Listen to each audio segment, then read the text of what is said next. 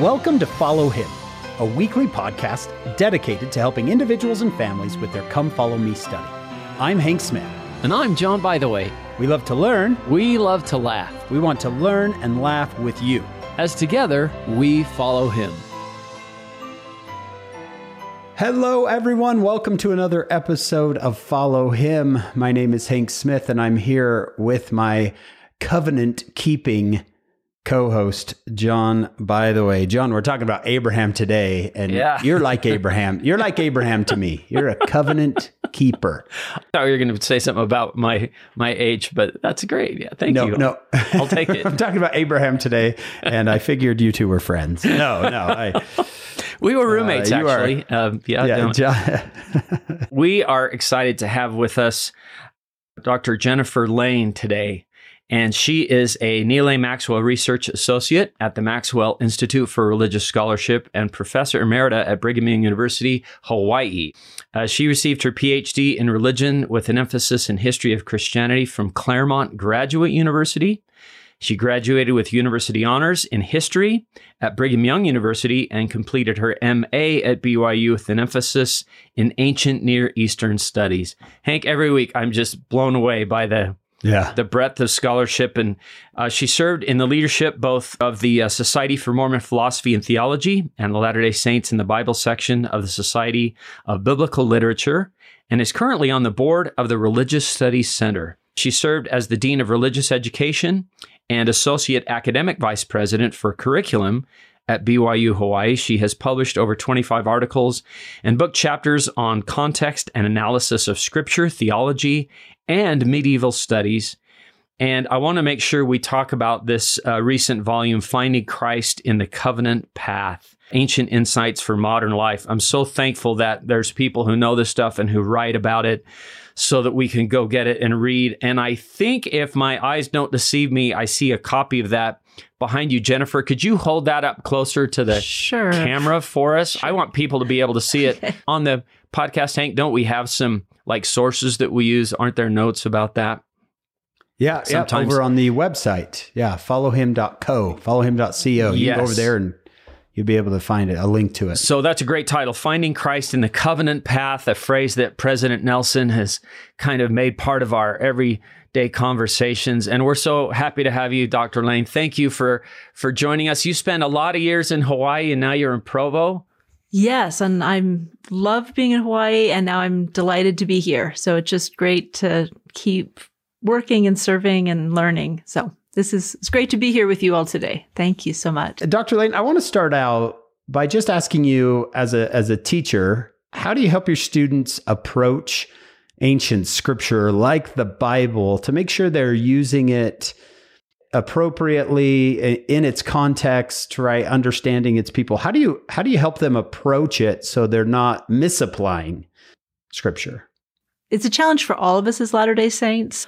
I've been teaching for almost 25 years, and I try to help students understand we want to hear the voice of the Lord, but we need to learn to hear the voice of the Lord both in our own lives, but we need to understand that when we're reading these scripture texts, He's speaking to them in their language, in their world. So we have to learn to hear the voice of the Lord in context.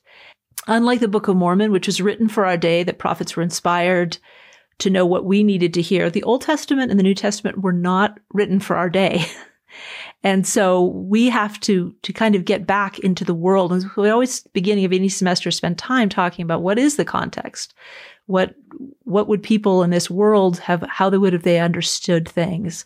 And it's in some ways, it's a little easier for the New Testament because we're looking at a short period of time. But the Old Testament, it's hundreds of years.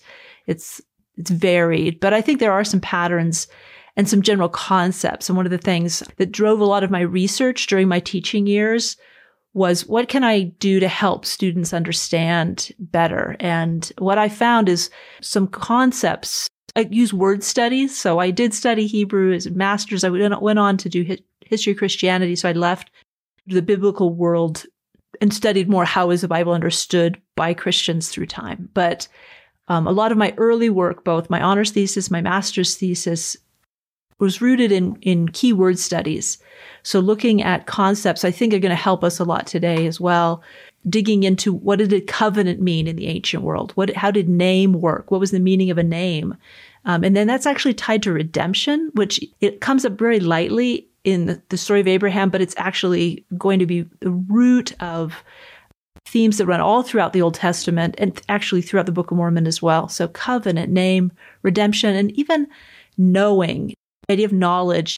What it means in the ancient world is different than in a modern sense. And I could talk about each of them in more depth, but just to give you an overview, those are some terms I try to introduce to students as we work through the material so that they can start to read and hear the voice of the Lord, hear the revelations as they were intended, a little bit more the people for whom they were given. So prophets speak for the Lord, but they speak to different audiences. And so the prophets need to use the language as the Lord communicates to them that is going to make sense to the people that they're speaking to.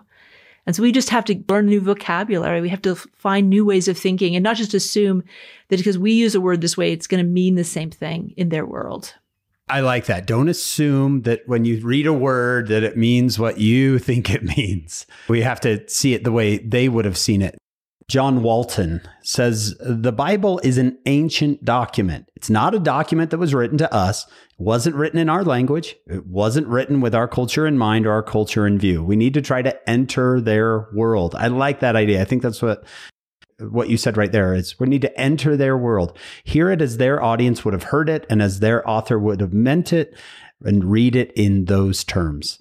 I like that, Jennifer, because then we can be a little more careful in our application, because if we don't come into it understanding their world, we could misapply what the Lord is saying, what they're saying, where we might read into it something that's really not there. Yeah, and this is absolutely something I feel strongly enough about that not only did it drive a lot of my research and writing, but it actually what led me, I had a sabbatical back in 2018, and I'd been in administration for about 11 years. And so I hadn't had a lot of time for research and writing, but I had a little window of time. And that's what actually, part of what led me to write the book I did is to synthesize the work, to bring it together for a larger audience. And the first half of the book really is about these ancient words. And so each chapter takes a word and develops it. And that by understanding the word in its ancient context, it actually helps us understand the gospel so much better, because these concepts of covenant, name, redemption, knowledge, worship, all of these are so deep and so rich. And once they like unlock their keys to understand both what the Old Testament is teaching, but also in the New Testament and the Book of Mormon, all throughout the Book of Mormon, because it's so deeply rooted in the Old Testament world that we can understand Old Testament covenants and concepts and terms better. We understand the gospel better with what's being taught, because it's using that language. We need to learn that language. Well, I'm ready. John, you feel like let's do it then. Yeah, I'm ready to learn the language. We've already used the word covenant so many times today, and I love that that President Nelson has emphasized so much the gathering part of the covenant. And I just don't remember as a youth knowing how important Abraham was in that. And so I'm glad we're talking about this today. And I'm glad that President Nelson has emphasized it so much. He's used this language for quite a long time, the idea of being children of the covenant. And this is a powerful concept. Again, it's very deeply rooted in biblical thinking. Covenant, a lot of times in modern, when we explain it, we say, it's like a contract. But in the ancient world, it's not like a contract. It's not about business. It's not about a relationship that you can just walk away from, that you're really creating a new relationship. And that's part of why the image of marriage and the image of adoption both run throughout Scripture, is because you have parties that didn't used to be related and that then create a new relationship. So when you're adopted and you take a child into your family, you create a new relationship. When two people come together and marry, they create a new relationship. Yeah, and that is really what covenant's talking about. So you'll see President Nelson using the language becoming children of the covenant, and that it is absolutely biblically rooted. It is what's happening. And it also helps us understand, why do we see names? Why do we see new names? Because a name in the ancient world, it expresses a relationship. So part of it is you belong. So when someone's adopted, they'll take a new name. Sometimes when people marry, it is culturally dependent, of course, but often you'll have a shared family name. And so the name expresses the relationship. It expresses a sense of belonging. Elder Gong has used the idea of covenant belonging, and that's a powerful image as well. And President Oaks has a beautiful book on this. But the idea of name, in its deepest sense in the ancient world, it talks about the nature. So when you enter into a covenant, you have a new relationship, but there's a potential for a new nature. And then we're going to see that with Abraham as well. Covenant, name tied together. And this is where my own research started 30 years ago, going into the Old Testament and thinking about redemption. Why was the Lord the Redeemer of Israel? That term is used over and over again, the Redeemer of Israel. But the more I studied, I realized this is actually, again, it's culturally rooted, that in the ancient Near East, people would become slaves or they'd be in bondage. You see that language a lot in Scripture, right? But people could be bought out of bondage because that's by the payment of a price. And that's such a powerful gospel concept, that Christ pays a price for us to buy us out of bondage. But it also comes from a real world, that people, either as prisoners of war, could become slaves or put into bondage, or else people become so poor they would actually sell their children. Sort of the debt bondage. And this is what's so beautiful about the Hebrew. There's a general Semitic verb, pada, which means to redeem. But in Hebrew, there's a verb that's only in Hebrew. It's ga'al. And the noun form, the goel, is the redeemer. It could also be translated kinsman redeemer. So the oldest male member of a family would have a family obligation to buy back people that had become enslaved. And that the kinsman redeemer, the goel, would be the one who, because of a family relationship, would bring people back.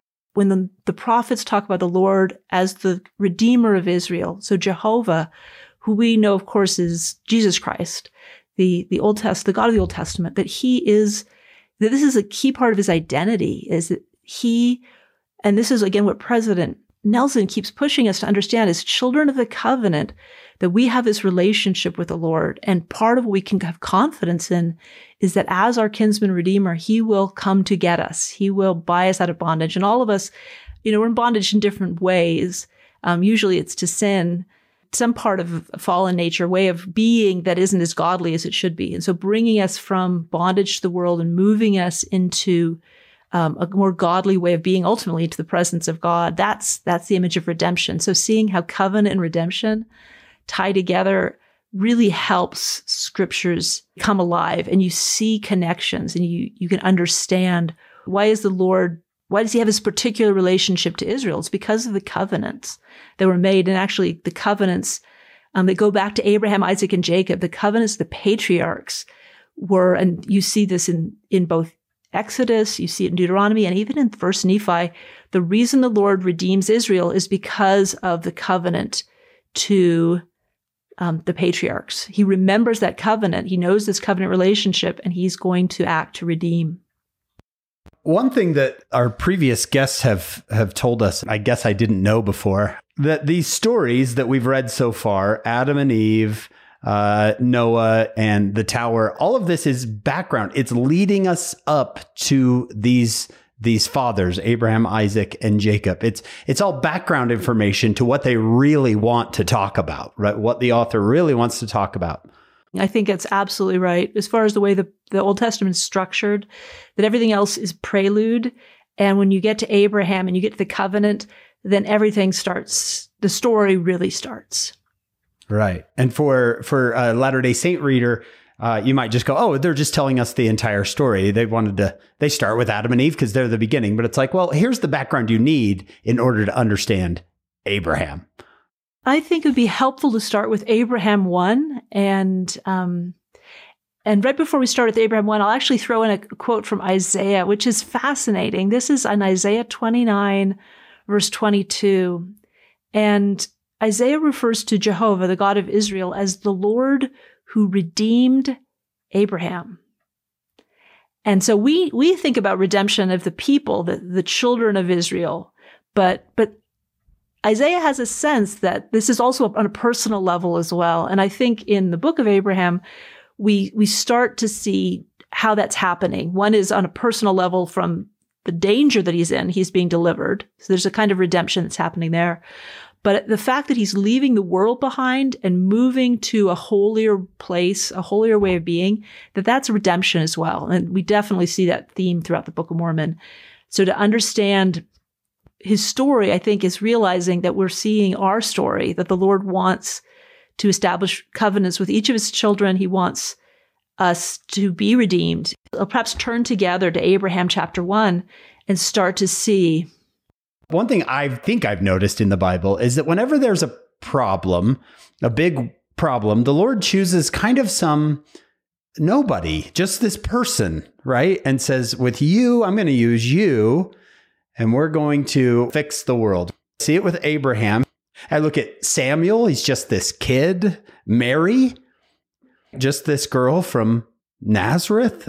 He uses a fisherman, uses Joseph Smith. It's just, to me, I'm like, wow, he doesn't go find a king or a prince. Yeah. He goes and finds one citizen, and you're my person. Yes. We're going to use you. I think that is a really important pattern to pay attention to. And it's incredibly important for us to feel the truth of it in our own lives. For me, that passage in Exodus 3, where Jehovah is talking with Moses and he's telling him the mission he has for him. And Moses says, who am I?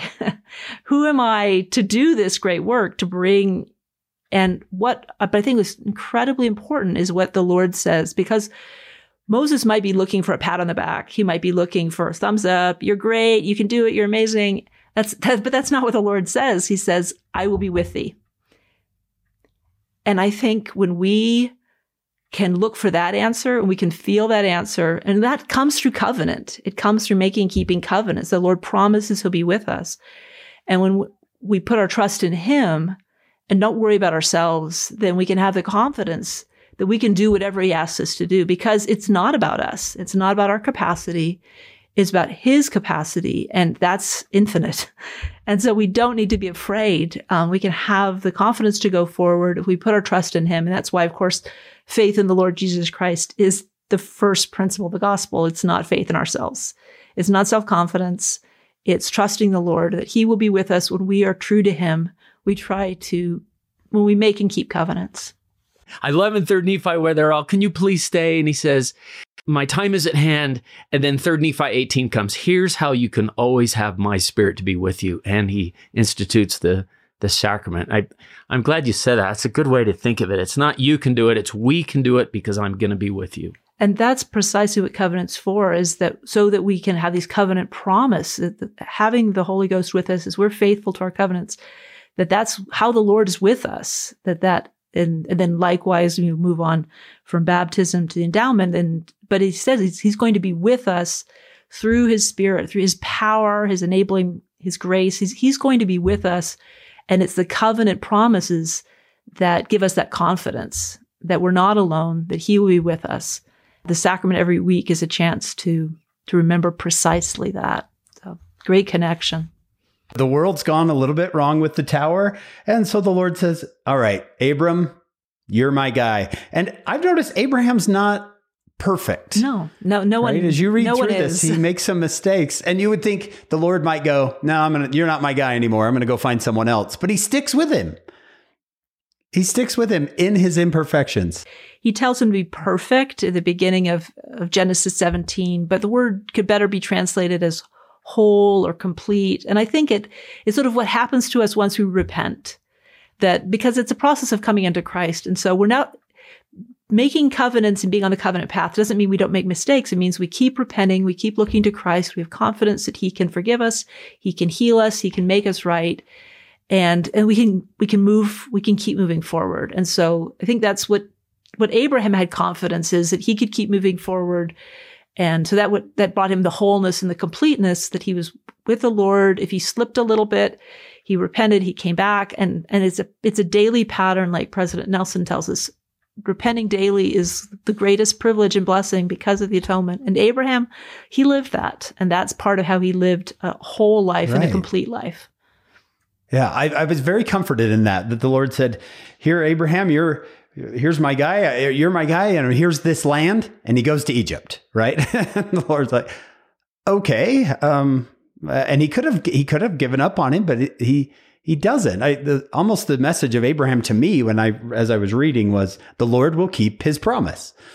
He will. He's not going to give up on you. If we're looking for him, he'll be there for us, and he respects our agency. He honors our agency. In fact, let's look, because I think Abraham chapter 1 is such a powerful way of understanding how does this story start. And so again, with A Pearl of Great Price, and I know you've had Carrie Muhlestein talked more about kind of how these fit together. We get some of the backstory. And I love the first couple of verses of the book of Abraham, because what it tells me, again, to me, it's so relatable. It's so personal, because you have somebody in a culture, in a context where they realize this world is not going to make me happy. This world doesn't offer what I need. There's something missing. And so there's sort of a seeking soul. And so if you look in verse 1, the land of Chaldeans, the residence of my fathers, I, Abraham, saw. And this is his realization, this isn't good enough. There's something more. And this is sort of what leads people towards Lehi's vision, towards the tree, what leads people to get on the path, that there's more. There's something else. It was needful for me to obtain another place of residence. I don't want to be This isn't the world I want to live in. This isn't the kind of life I want to live. And so everyone has to take the journey. We have to recognize that we don't want to stay where we're at. And so if you look in verse 2, Abraham really gets into explaining this very deep personal journey. It says, finding there was greater happiness and peace and rest for me. There's something more. The world is not giving me what I'm looking for. I sought for the blessings of the fathers and the right whereunto I should be ordained to administer the same, having been myself a follower of righteousness. So this is, again, someone who's living up to all the light he has, or at least trying to, but not recognizing he doesn't have everything. And so he's seeking for more. And I love what he says next. And this is always what it comes back to. You see that theme over and over again in the scripture, especially the Book of Mormon. What do we want? What we want is what we're going to do. So here he's desiring to be one who possessed greater knowledge, to be a greater follower of righteousness, and to possess a greater knowledge. And here, this isn't knowledge in the sense, going back to this ancient concept, it's not knowledge in the sense of like he wanted to build a database. This is knowledge in the sense of he wants to come to know God. He wants to take on the attributes and the qualities of God. So being a greater follower of righteousness, greater knowledge is his wanting to be more like God. He feels that call, and that is leading him onward. President Benson talked about this, and I love sharing this passage with students. Because sometimes people read it and say, oh, well, this is only for the men because it's about being ordained to a priesthood office. And President Benson says, no.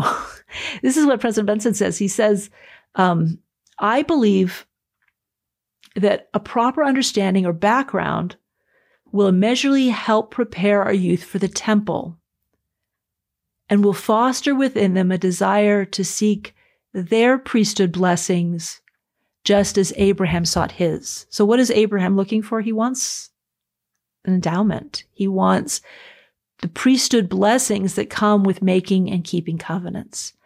And so when we understand that Abraham's seeking for his priesthood blessings, he's seeking for the blessing of the new and everlasting covenant, the blessings of the temple, then that puts everything in context. And this is, again, going back, we talked about President Nelson, and he spoke about this over and over again. This is just in the last General Conference, powerful quote from him, where he just recently taught, in every age, the temple has underscored the precious truth that those who make covenants with God and keep them are the children of the covenant. So we talked about that, right? So making covenants, keeping covenants, allow us to be children of the covenant. And then he says, thus, in the house of the Lord, we can make the same covenants with God that Abraham, Isaac, and Jacob made, and we can receive the same blessings.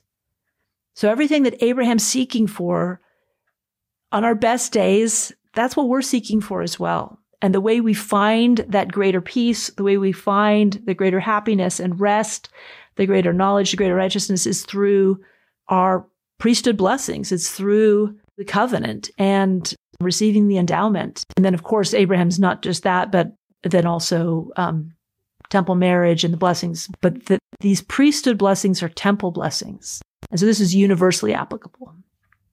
Can I ask a question here? I remember in seminary, there's really nothing humorous about on the previous page, the facsimile where Abraham is about to be sacrificed. Yeah. But I remember our teacher saying, look, here's the wicked priest of Elkanah, however you say that, Abraham on that altar, and then reading verse 1, which sounded like quite the understatement. Abraham says, it's needful for me to obtain another place of residence. I need to move because he's about to be sacrificed. This isn't working. This being sacrificed is not working for me. But the thing I wanted to ask a question about, which I find so interesting, is usually when we talk about the fathers, we're talking about Abraham, Isaac, and Jacob. And here's Abraham himself in verse 2 saying, I sought for the blessings of the fathers. And it's like, wait a minute, you are the fathers, you and your son and your grandson.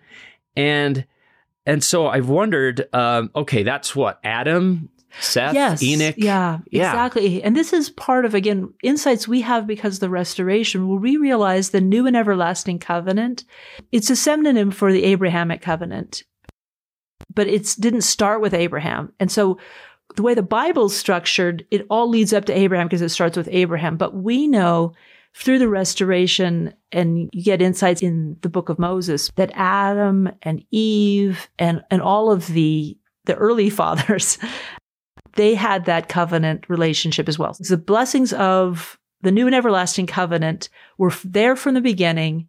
They were restored again in Abraham's time. These were the blessings we actually know from section 84 of the Doctrine and Covenants. There was this new and everlasting covenant, these full priesthood, Melchizedek priesthood blessings of the temple that the Lord wanted to establish with the children of Israel, but they were afraid. And because, of course, faith leads us to make covenants. If we're afraid, we're not going to make covenants. And that's what we learn. It's really sad and sobering. The Lord, they were willing to covenant, but it was a lesser covenant. It was the Levitical Aaronic priesthood covenant. So the law of Moses, you start high at all from Adam and Eve and all of the ancient patriarchs up to Abraham, Isaac, and Jacob. But then when you get to the Lord reestablishing his covenant with Moses and the children of Israel at that time, the people as a whole do not enter into the fullness of the new and everlasting covenant because they were afraid to do that. And as a part of just trusting the Lord enough to be willing to bind ourselves to him and to be willing to live in his ways, to sanctify ourselves.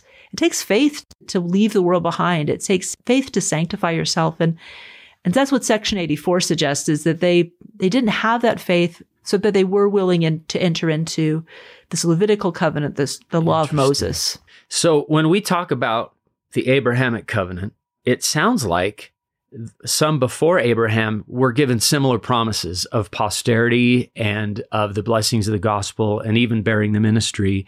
And maybe we could say, but Abraham followed it so well. I'm kind of thinking of, we call it the Melchizedek priesthood because he was such a great high priest, but actually the name is, and is this similar where we call it the Abrahamic covenant, but others before him were made similar promises, or God made similar covenants with them? I think it's a good way of understanding it. I mean, again, as Latter-day Saints, this isn't restoration understanding. It wouldn't be true for most Christians reading. They're going to say it starts with Abraham. For us as Latter-day Saints, we say, no, it's there earlier. But it is clear that Abraham is special and that the Lord tells him that it's going to be essentially after his name. That we'll get into some of those texts a little bit more. Most of the Old Testament is sort of under the law of Moses, but the covenant promises are still there. They're still the children of the covenant. They're still the blessings of Abraham, Isaac, and Jacob are available for them, just like they were redeemed because of the covenant made to Abraham, Isaac, and Jacob. That the Lord remembers his people, and they were still his people, but you have that passage in Jeremiah where he's going to bring back this new covenant. He'll establish a new covenant in the hearts. That's what Christ is coming. He's coming to restore the new and everlasting covenant that had been there with Abraham, had been there with the early saints. But yeah, we definitely use the term Abrahamic covenant because Abraham is special, but it's essentially a synonym for the new and everlasting covenant. So it's new every time it's restored, but it's everlasting because it's the way home. But it refers to all of the gospel and all of the covenants involved in the gospel. I like that. It's new and everlasting. It's new and old at the same time. Exactly. And so it's new again with Abraham. Yeah. Everybody comes to a Abraham chapter 1, verse 1 and 2 moment, I think, in life where they realize there's got to be more than entertainment or money. Or do you remember that old video, John? Families can be together forever. I can't remember. Anyway, they said, they asked people, what's the purpose of life? And one guy said, well, I'm just living to retirement, right? I'm just working to retirement. And I think everybody comes to these moments. Every human being comes to these moments. I think I did. I remember being younger and kind of laying down at night going, there's got to be a purpose to all this, right? There's got to be more than just entertainment. There's got to be more than just sports. Yeah. Whatever it is that we're putting first in our life. Yeah. I hope all of us have Abraham chapter 1, verse 2 moments where, I need to be a greater follower. I need to have a greater knowledge. I've been surrounded by this, but, I want to do better. I want to have a greater knowledge. I want to have... I think about this chapter 1, and it's really easy to treat the worship of these other gods and idol worship and sacrifice as to think this is unique to the ancient world. President Kimball's statement about whatever we put our trust in is our God is a very sobering statement. And I think as we can make sort of liken unto ourselves, and we can make the experiences, even though our Father's friends aren't necessarily going to be putting us on a literal altar, that we might be in family situations or with friends that are where we're spiritually at risk, and we may decide I can't stay here, that this is not the world I want to be in anymore. And because whether it's family members or friends, what their worlds revolve around, what they're worshiping, we'd realize this is getting in the way of the kind of worship I want, the true worship. And this verse from the preface to the Doctrine and Covenants, section 1 is the preface, the Doctrine and Covenants. This passage in verse 16 to me really speaks to me, and sort of what is going on here with Abraham is the same that's going on with us, and how we're being invited, as you said, Elder Uchtdorf used the phrase of a daily restoration, to come back to ourselves and to remember what's real. And in section 1, verse 16, this is really an explanation of why is the restoration here? Why are the covenants and priesthood blessings being restored? It's to help us reorient ourselves, because this is the problem of the world. It says they seek not the Lord to establish his righteousness. So what makes Abraham different is he's seeking the Lord. And that's what makes us different. We start to seek the Lord. But the world isn't seeking the Lord. They seek not the Lord to establish his righteousness, but every man walketh in his own way, after the image of his own God, whose image is in the likeness of the world, and whose substance is that of an idol, which waxeth old and shall perish in Babylon, even Babylon the Great, which shall fall. So we have Babylon as the symbol of the world. We have Egypt as a symbol of the world. Whatever the symbol is, historical context we're in, we all have to choose to leave that. We have to want to say there's something better, something different, and to not try to hold on to it. Like Elder Maxwell warned us not to try to have a summer cottage in Babylon. We have to decide, I really, really, I want to be like Abraham. I'm willing to leave this behind. I'm trusting that there's something better for me. And I think making covenants and keeping covenants is trusting that with the kind of life that obedience and faithfulness and worshiping God gives us is better than what the world can offer us. It is some deep level, the kind of holiness is happiness. It's believing that, trusting that, and then walking in the Lord's ways. There's been days where I thought to myself, I don't want to be stuck on a screen anymore. I don't want to be staring at my phone anymore. I want something better than this, right? I want something better than watching people fight on social media. I want something better than this. And that is a form of idolatry, right? Putting all your confidence in your social media feed, or putting all your confidence in what people are, who's liking my picture. Well, gosh, President Nelson, I mean, he said that at the last conference. If most of the information you get comes from social media, your ability to feel the Spirit will be diminished. I mean, it was really, wow, what a statement. And I wanted to mention something that's in the Come Follow Me manual, because we're talking about our desires. What do we want? And you said that, Jennifer, beautifully. But the first paragraph in the lesson manual quotes President Dallin H. Oaks. He said, "As important as it is to lose every desire for sin, eternal life requires more. To achieve our eternal destiny, we will desire and work for the qualities required to become an eternal being. If this seems too difficult, and surely it is not easy for any of us, then we should begin with the desire for such qualities and call upon our loving Heavenly Father for help with our feelings."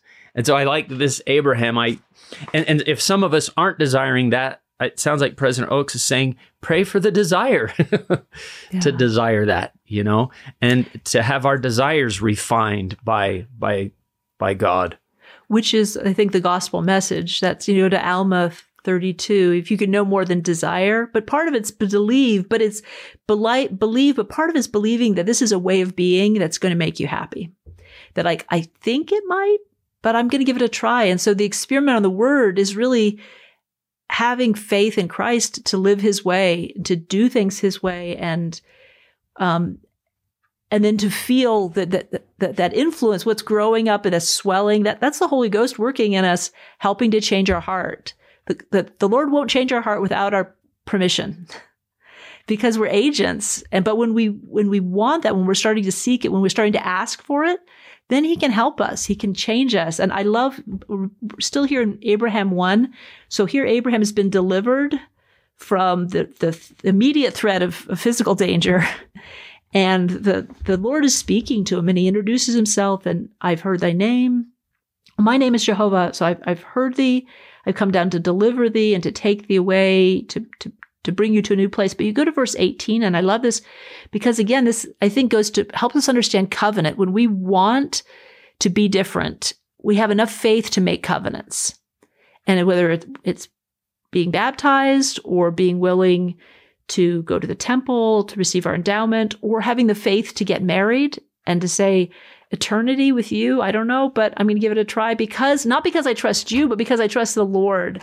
And the Lord's going to help me become more celestial, and the Lord's going to help you become more celestial, and that he's going to be with us.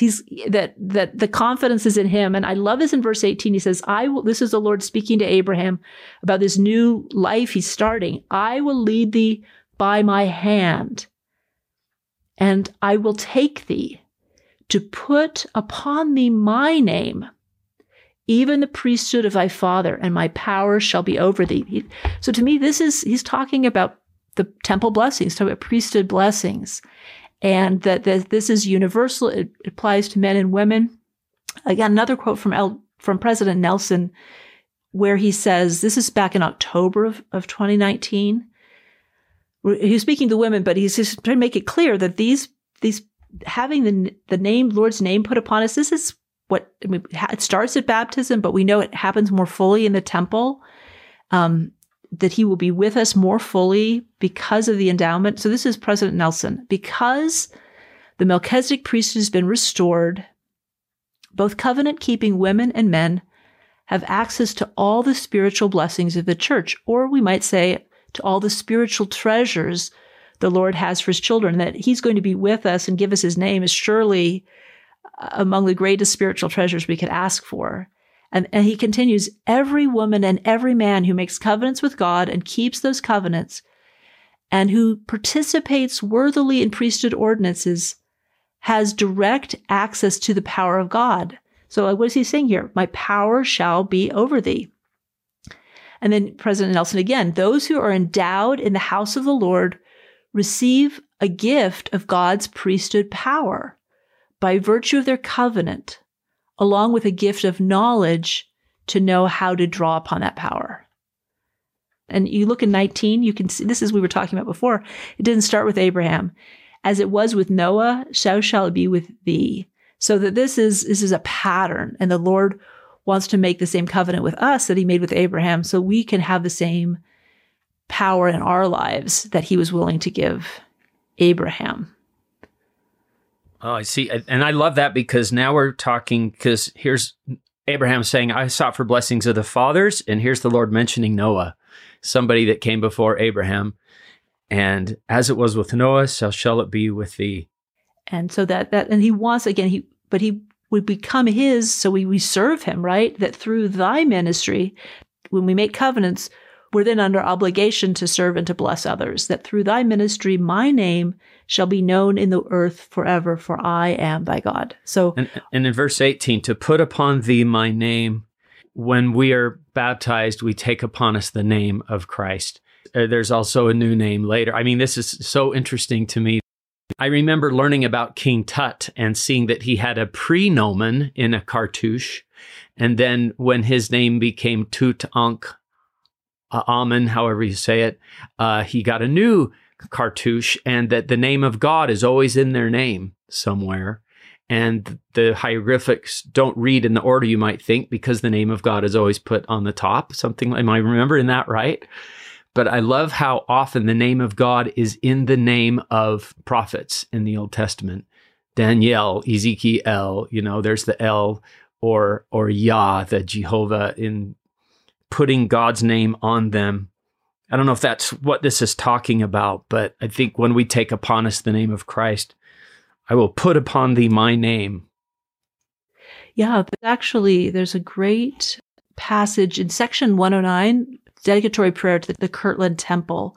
And this helps us understand, again, what are temples for? And both President Oaks, then Elder Oaks, and Elder Bednar have spoken about this, that the baptism is the start of receiving the name of the Lord. It's pointing ahead to a time where we're going to more fully take upon ourselves, and that's with a temple. And in section 109, verse 22, part of the praying is that thy servants may go forth from this house armed with thy power, and that thy name may be upon them. Again, Abraham was seeking for his temple blessings, and that's why the Lord wants temple blessings. It's so abundantly clear with the urgency that President Nelson's feeling to make sure that everyone has a chance to receive their endowment, to receive their temple blessings, be able to be married in the temple, but also to attend as often as possible. Because as we remember what these blessings are, as we perform the work for others vicariously, that we are able to receive additional power, that we can go forth from his house armed with his power. And that's what he wanted, the Lord wanted for Abraham, but he wants for every single one of us. And so I think Abraham, he's the beginning, but he also is a type of what does the Lord want to give each of us. And that's what the restoration's for, is to make that possible. I noticed also, Jennifer, I want to give you my name, and then you have responsibilities to take this to the world. It's not just about you now. Verse 19, through thy ministry, my name shall be known to the earth forever. So Abraham, we're going to use you and your family. We're going to bless everybody. I think about what you said. I remember President Oaks, you mentioned, he talked about in the sacrament prayer, we say that we're willing to take upon us his name, but it becomes stronger in the temple. I can't remember exactly how he worded it, but I think about a literal way of my daughter's on a mission in Tahiti right now, where she has taken the name of Christ. It's on her name tag. I mean, we literally put it on us. And I think that's a fun application, an interesting application of that, to put his name on us and to show the world, this is who I stand with. This is who I represent. I love that. That's a great privilege that missionaries have to do that. And the rest of us, it's not as visible. We have to live in such a way people can see it. But it is certainly a privilege. And it's a privilege that part of, again, to live up to that responsibility, to live for him. And that this idea that we belong to him, but they're also we're becoming like him. And as we try to live that out, we can and will be of service to minister, to bless in his name, to do what we do for him. There's something I don't want to miss because I think it's so interesting, and that is the daughters of Oneida in verse 11 and 12. I heard one of our previous scholars that we interviewed, Brother S. Michael Wilcox, once talked about the Shadrach, Meshach, and Abednego and kind of a parallel of their story with these three females, these daughters of Oneida. And Hank, you've said you know the names of Shadrach, Meshach, and Abednego, the other names they had. Oh, I forgot what those were. Well, yeah, they were taken by Babylon, given new names. And maybe there's a symbol in that too, Jennifer, the idea of Babylon will take us and give us a new name. It tells us because a name tells you who you are, your identity. And so who you let name you does matter. Yeah. So Babylon takes these three Jewish boys and names them Shadrach, Meshach, and Abednego, but their names were Hananiah, Mishael, and Azariah. I do think there's a parallel here, John, to that Abraham 1:11. These girls, these virgins, were offered up because of their virtue. They refused to worship other gods. And this is powerful, that language right there. And again, it goes back to the root in Hebrew. Two words get translated worship, and one is to bow down, and the other is to serve. And so it says here, they would not bow down to worship gods of wood or stone. They were killed. So this sort of, I will worship Jehovah, the putting the Lord first, being true is sometimes comes at a cost. And, the Shadrach, Meshach, and Abednego, they're rescued. Here they're not. But these are not. Yeah, this is like Abinadi. Shadrach, Meshach, Abednego saved from the flames. Abinadi wasn't. These daughters were not. They're heroes for their virtue. Wow, that's a sobering story about those daughters of Oneida. So Jennifer, I am so intrigued by this. We get worship from two Hebrew words, to bow down and to serve. Right. Can you elaborate? Absolutely. So there's two verbs that are most often translated worship. So we see worship, we're reading through. It's either going to be hava or abad, and one of them means to bow down literally, and the other is to serve. And so when we're bowing down, that's going to be service, and sort of that relationship we have with God, worshiping and being in right relationship with Him, and then to serve and to bless other people, and also temple work, church work is service, and service is worship. So I think that it helps us understand more fully. It's really helpful because I think when people think of worshiping, they think of doing we're not worthy or something, and just but these are action words. I love that. So how do I worship? Well, I not only I acknowledge God, I give reverence, but I go serve people. That's really helpful. Thank you. And maybe to what I give my discretionary time to is my God, because that's what I'm serving, right? And that's kind of a scary thought. It's kind of a sobering thought. So I think that's the prophetic invitation in every age, is to keep coming back, to turn our hearts, to remember the Lord our God, and to worship Him and to put Him first. And so it's a blessing. Give Him your time. Exactly. Yeah, give Him your time. So the things we put first, why we pay tithing first, why we have the Sabbath, all the things that we can do to orient our lives, to put the Lord first, help us stay and live in a state of worship. And that's a great blessing. Please join us for part 2 of this podcast.